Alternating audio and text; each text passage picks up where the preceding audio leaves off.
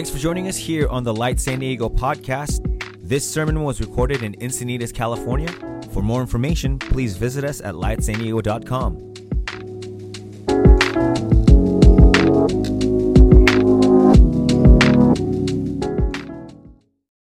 Thank you, Jesus, that is who you are. God, that we can look to you no matter what is going on in the world, what's going on in our personal life, and we can rest, Lord, in who you are. Thank you, Jesus. Well, thanks for being with us and listening and tuning in. Just wanted to let you know this might feel a little bit different. I'm viewing this moment not so much as a teaching as more of a conversation. I feel prompted by the Holy Spirit to address you just pastorally from my heart, what I sense God is asking us to focus in on. And so we as a church have been going through the book of John, and we are just about done. And as we are ending that book, you see this theme kind of conclude the book where Jesus again and again draws you back to this idea of peace. And interestingly enough, when John starts his book, he opens up with this idea of grace. And it wasn't until this week that I realized that John's bookmarking of these themes of grace and peace, also being the Apostle Paul's favorite way to start and end letters of grace and peace. It's also a familiar term that we use all the time within our church of grace and peace, has become somewhat of a theme and the ethos of our church. I would like to just draw our attention to what does grace and peace look like in a time like this. And before we dive into that, I just want you to know that everything I'm going to say, I'm coming from a place of humility. I understand that the world we live in right now is incredibly complex, it's heavy, and it's hurting. And in no way do I feel like I'm an expert. I'm not a medical expert. I don't understand all the implications of a global pandemic. I am very much a student and learning and asking questions when it comes to the issues of social justice and racism in our country. And also understanding that as you're watching this, you have your own personal storms in your life that you're walking through, whether it's with a family member or something going on inside of you. And so I understand that whoever is watching this right now, we are feeling a weight that for many of us, we've never even felt before. And what I would like for us to do is to draw our attention in the next few moments to grace and peace. Because this seems to be the attention that the biblical authors are trying to draw the church to. And although these words can be familiar, it's in the familiarity that sometimes they become ambiguous. Well, what do you mean by grace? And what do you mean by peace? And so, before we dive into grace, I want to just talk a minute about peace. You see, our world defines peace as the absence of chaos. But the Bible and the early Judeo-Christian audience defined peace not as the absence of chaos, but rather the presence of wholeness. When I was in Israel last September, the common greeting you would hear was shalom, especially on the Sabbath, Shabbat shalom. And this greeting has been in place for thousands of years. And so this idea of shalom was common to Jesus and his followers in that day. But it's important for us to recognize that when Jesus or the biblical authors say shalom, they say peace, it means something other than just tranquility. It's a cry. It's a desire that everything would be put back into its right order. The word shalom points us back to the garden.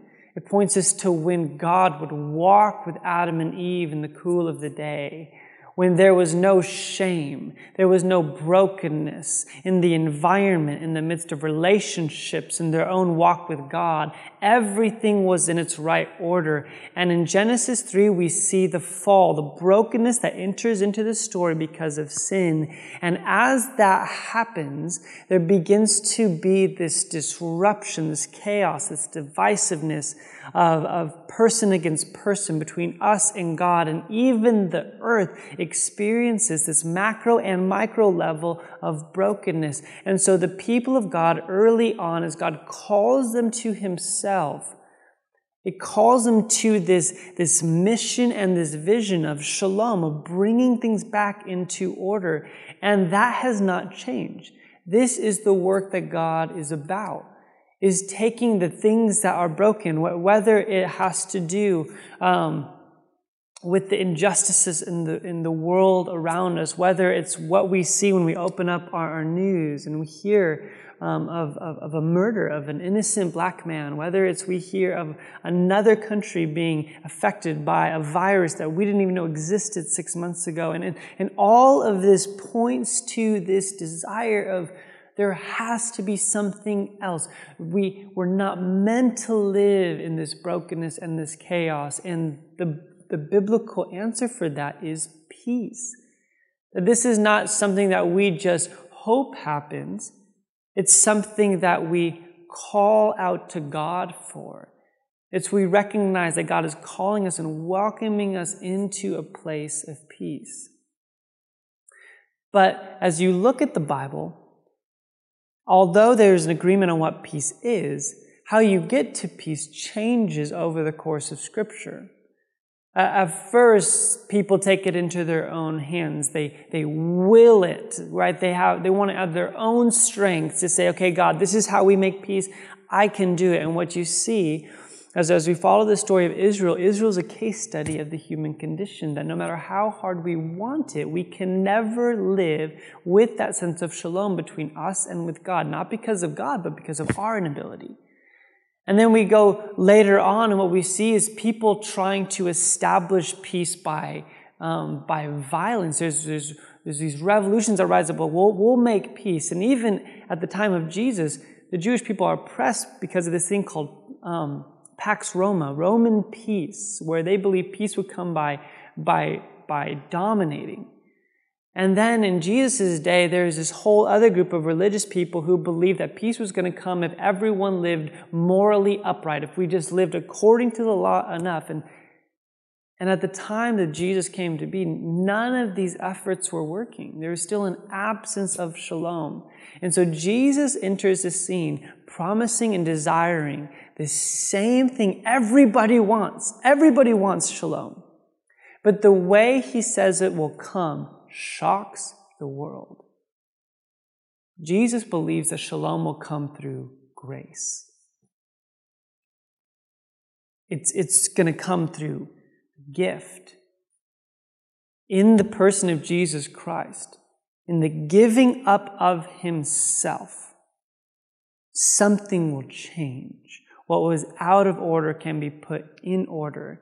And so I'm asking you, that whatever is going on in your own emotion, in your own soul, in the turmoil you're feeling, would you remember that the solution Jesus offers is himself. It's the grace, the gift of God given over, ultimately crucified on a cross because he so badly wants us to have peace.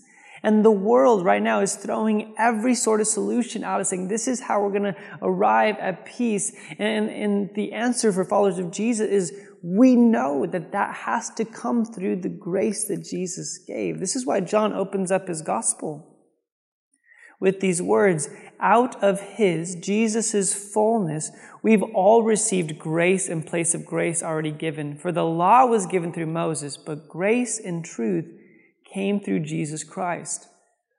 Now, there might be this temptation as you're hearing this to be like, well, that's just an easy answer. Just grace.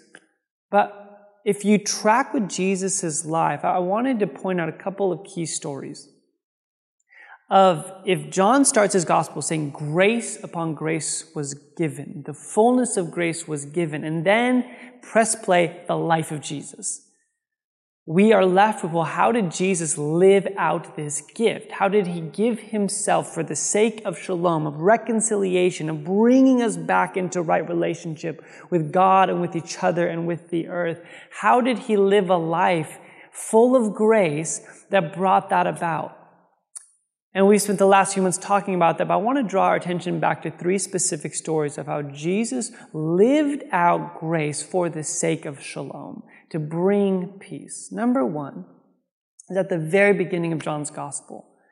After Jesus turns the water into wine, we find him at the temple.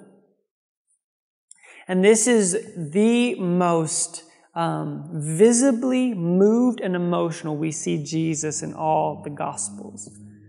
And he comes to the temple and he's outraged. And he begins to start doing everything that he can to clear the temple. And the money changers and the animals, and he's creating this massive scene. And it begs the question, why? Why was Jesus this upset? And the answer is, it was about injustice. And we're like, well, what do you mean by that? Well, the injustice is, if you look at the different gospel stories of this account, we see that all of this activity was happening in what's called the court of the Gentiles. Now, the court of the Gentiles was on the outskirts of the temple, and it was designed by God to be a place where everyone could come, whether you're Jewish or not. Everyone was allowed in. Well, during the festival, with all of the people coming in, they needed some place to exchange money for their animals and the sacrifices that were going on. And so they decided to use the court of the Gentiles to be a place to fill it up. And by doing that, they pushed out other people of different races and different ethnicities who were desiring to come to the temple, but they couldn't fit into their space, and therefore they were left out. And Jesus is moved. Why is he moved? Why does he live out the gift of his life in this manner that seems just so powerful and moving? Well, it's because, going back to the garden, God's vision was always for shalom. It was for humanity, not just for one group of people or one person, but for all of his creation to be welcomed back into himself, welcomed back into right relationship. And so he comes in and reorganizes things, to say it mildly. And I think for us in these moments, there's this question of like, well, what do we do? We know that there's not peace in our world right now. There's not shalom.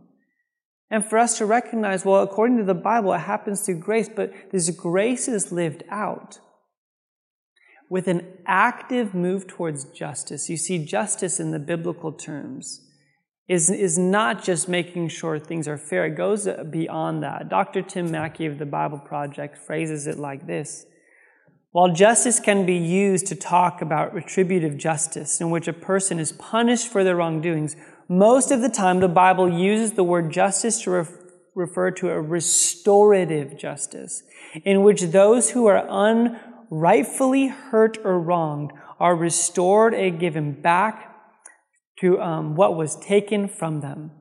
Taken this way, the combination of righteousness and justice that God dictates means a selfless way of life in which people do everything they can to ensure that others are treated well and injustices are fixed. The reason why the world right now is crying out for justice is because it's a recognition and a cry that there's something not right. And as the people of God, I think sometimes we feel stuck because we don't want to say the wrong thing, we don't want to do the wrong thing, we don't want to hurt anyone. So oftentimes we feel frozen or stuck. And again, this is coming from me, I'm speaking from my own experience. As followers of Jesus, part of the fullness of grace that Jesus exhibited was a living out of bringing restorative justice back into place. And so my invitation for us as a church is that whenever we see injustice in the world, that we would see ourselves as followers of Jesus as a part of the solution. In this moment in time, the world is crying out for racial reconciliation and racial justice. And as the church, we have to understand, please hear me, this cannot be a political issue. This is an issue close to the heart of God, because He created every man and woman in His image with divine dignity, value, and purpose. And if because of our fear of not knowing what to do or what to say, we stand back and let injustice continue, then we are missing out on the mission of Jesus. And I would encourage you, an encouragement to our church and to myself, that whenever we see injustice, whether it's racial, whether it's with a victim of human trafficking, whatever it looks like, that rather than taking a step back, would we step into it and say, God, what does the grace of God look like in this moment? How do we live out the fullness of this? And let's recognize something. Racism in our country is a demonic agenda because it's a direct assault against the Imago Dei and the vision God has for humanity. Division in our country is a demonic attempt. If you remember a couple weeks ago, we looked at Jesus' high priestly prayer. What was his prayer? Oneness. So guess what the agenda of the enemy is? It's division. And so we as the church have to wake up and not ask ourselves, what does this mean politically? We have to ask ourselves the question, what does this mean biblically?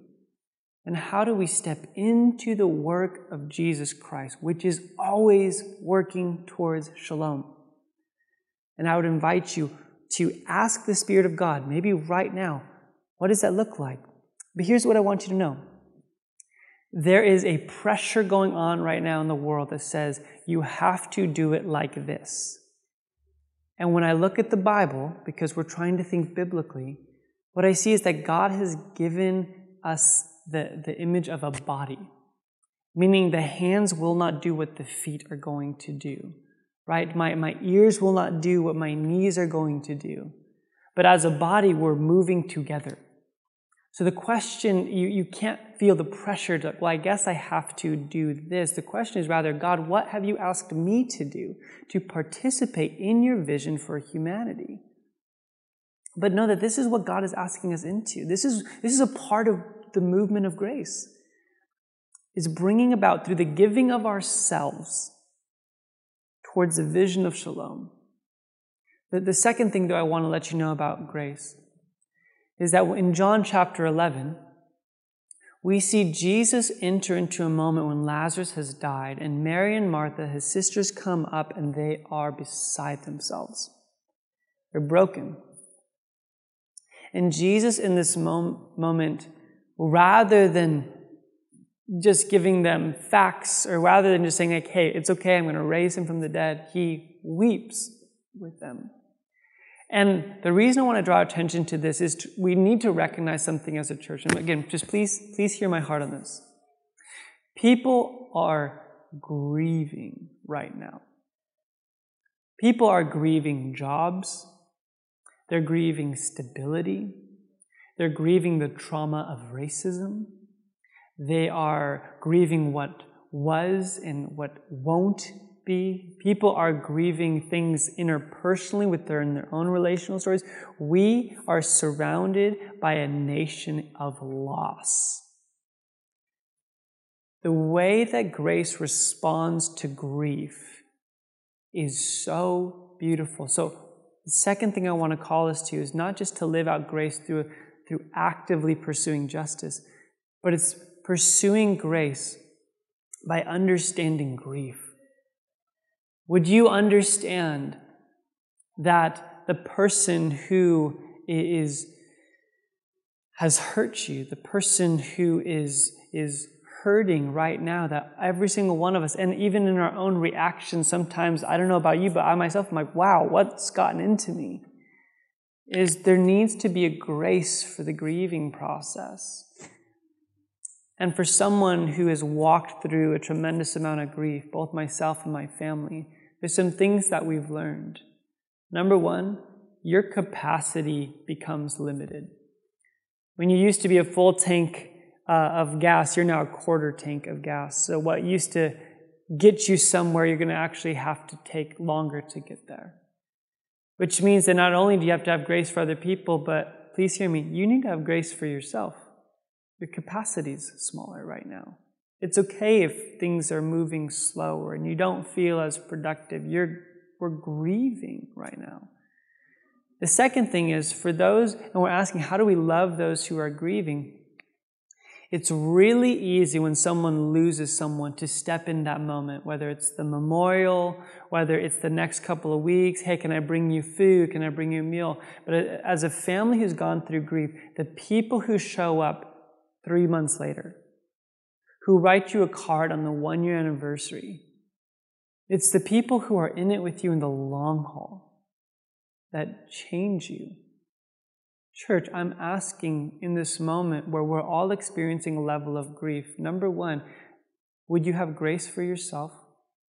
And number two, would you choose to be a person who enters into people of grief, not just when things are making the headlines on a news article, not just when things are prominent in front of us, but understanding that for the months and years to come, we need to be a people who visits into people's sense of loss and pain, just like Jesus did in John chapter 11, and to be present to them. To recognize that in the fog of grief, what we need more than anything is presence.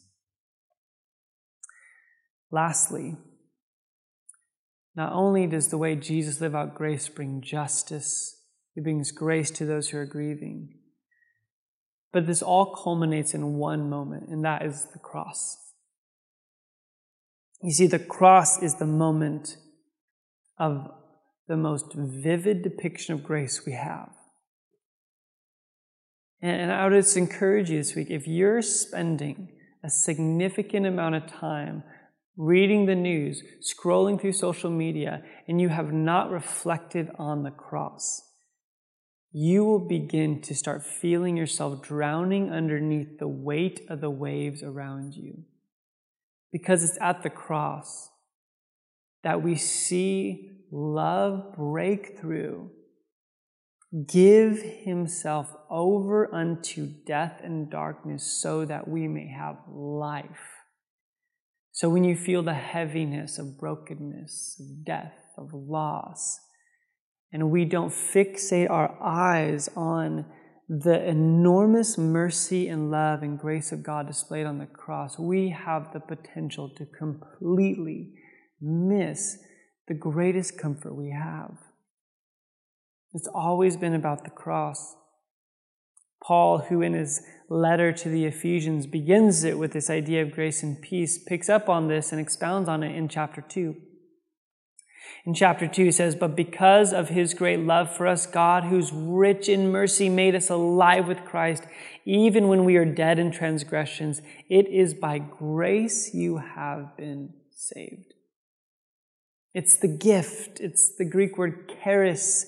It has nothing to do with you. It has everything to do with God. He's given it over to you. This enormous, and again, grace is less of a concept, it's more of a person. It's how Jesus lived out His life, died on the cross, rose again, and is giving Himself over to us to receive that grace. And if you keep reading in chapter 2 of Ephesians, you'll arrive at verse 14. It says, "For He Himself is our peace. Jesus is our shalom, who made the two groups one and has destroyed the barrier, the dividing wall of hostility." Paul's addressing, in this moment, both spiritual and racial tension of Jews and Gentiles. And you know what he says about the grace Jesus gave? It says He destroyed the hostility, the dividing wall that were dividing these two groups. It says He brought peace. He brought oneness. by setting aside in his flesh the law with its commands and regulations. His purpose, please hear this, his purpose was to create in himself one new humanity out of the two, thus making peace, shalom. What was the result of the grace of God through Jesus Christ? The things that were dividing them back then that still divide us today are destroyed. Because through Jesus Christ, he's creating one new humanity. So what does this look like for us moving forward? How do we participate in this activity of bringing things back into order, of living out grace and welcoming shalom? Well, I think it begins with looking at the cross. It's where we draw our model from of what this looks like. It's where we draw our strength from, is understanding that we have a love that can never be removed from us. Secondly, would we remember that people are grieving right now? You're grieving right now at some level, and that requires grace. Thirdly, that in this moment, as the church, we would step into God's work of restorative justice in our world. And it has to look more than just a post or a conversation. It needs to begin with prayer.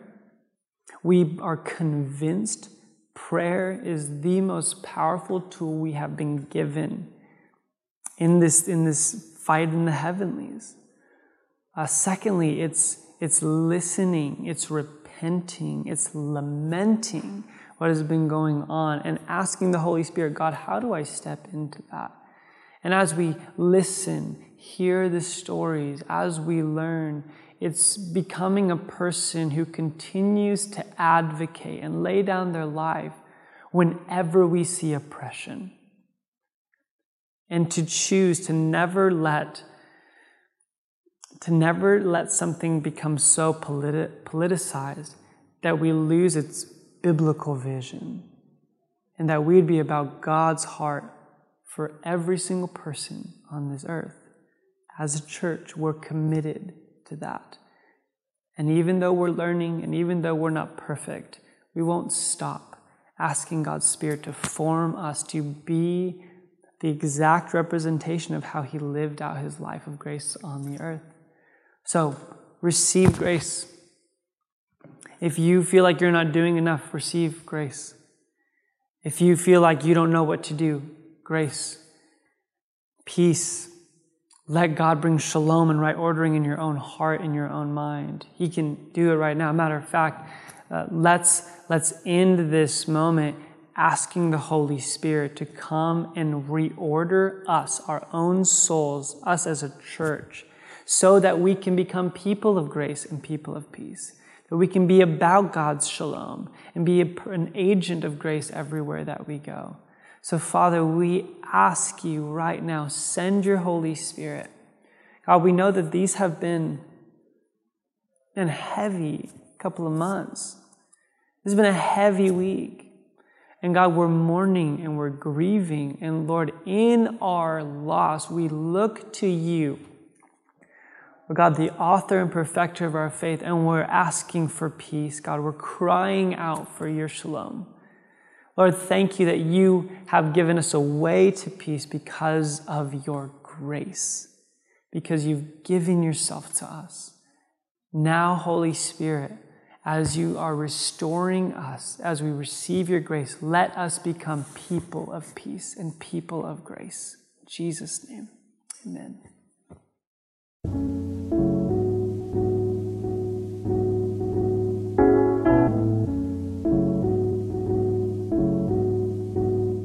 Thanks for joining us here on the Light San Diego podcast.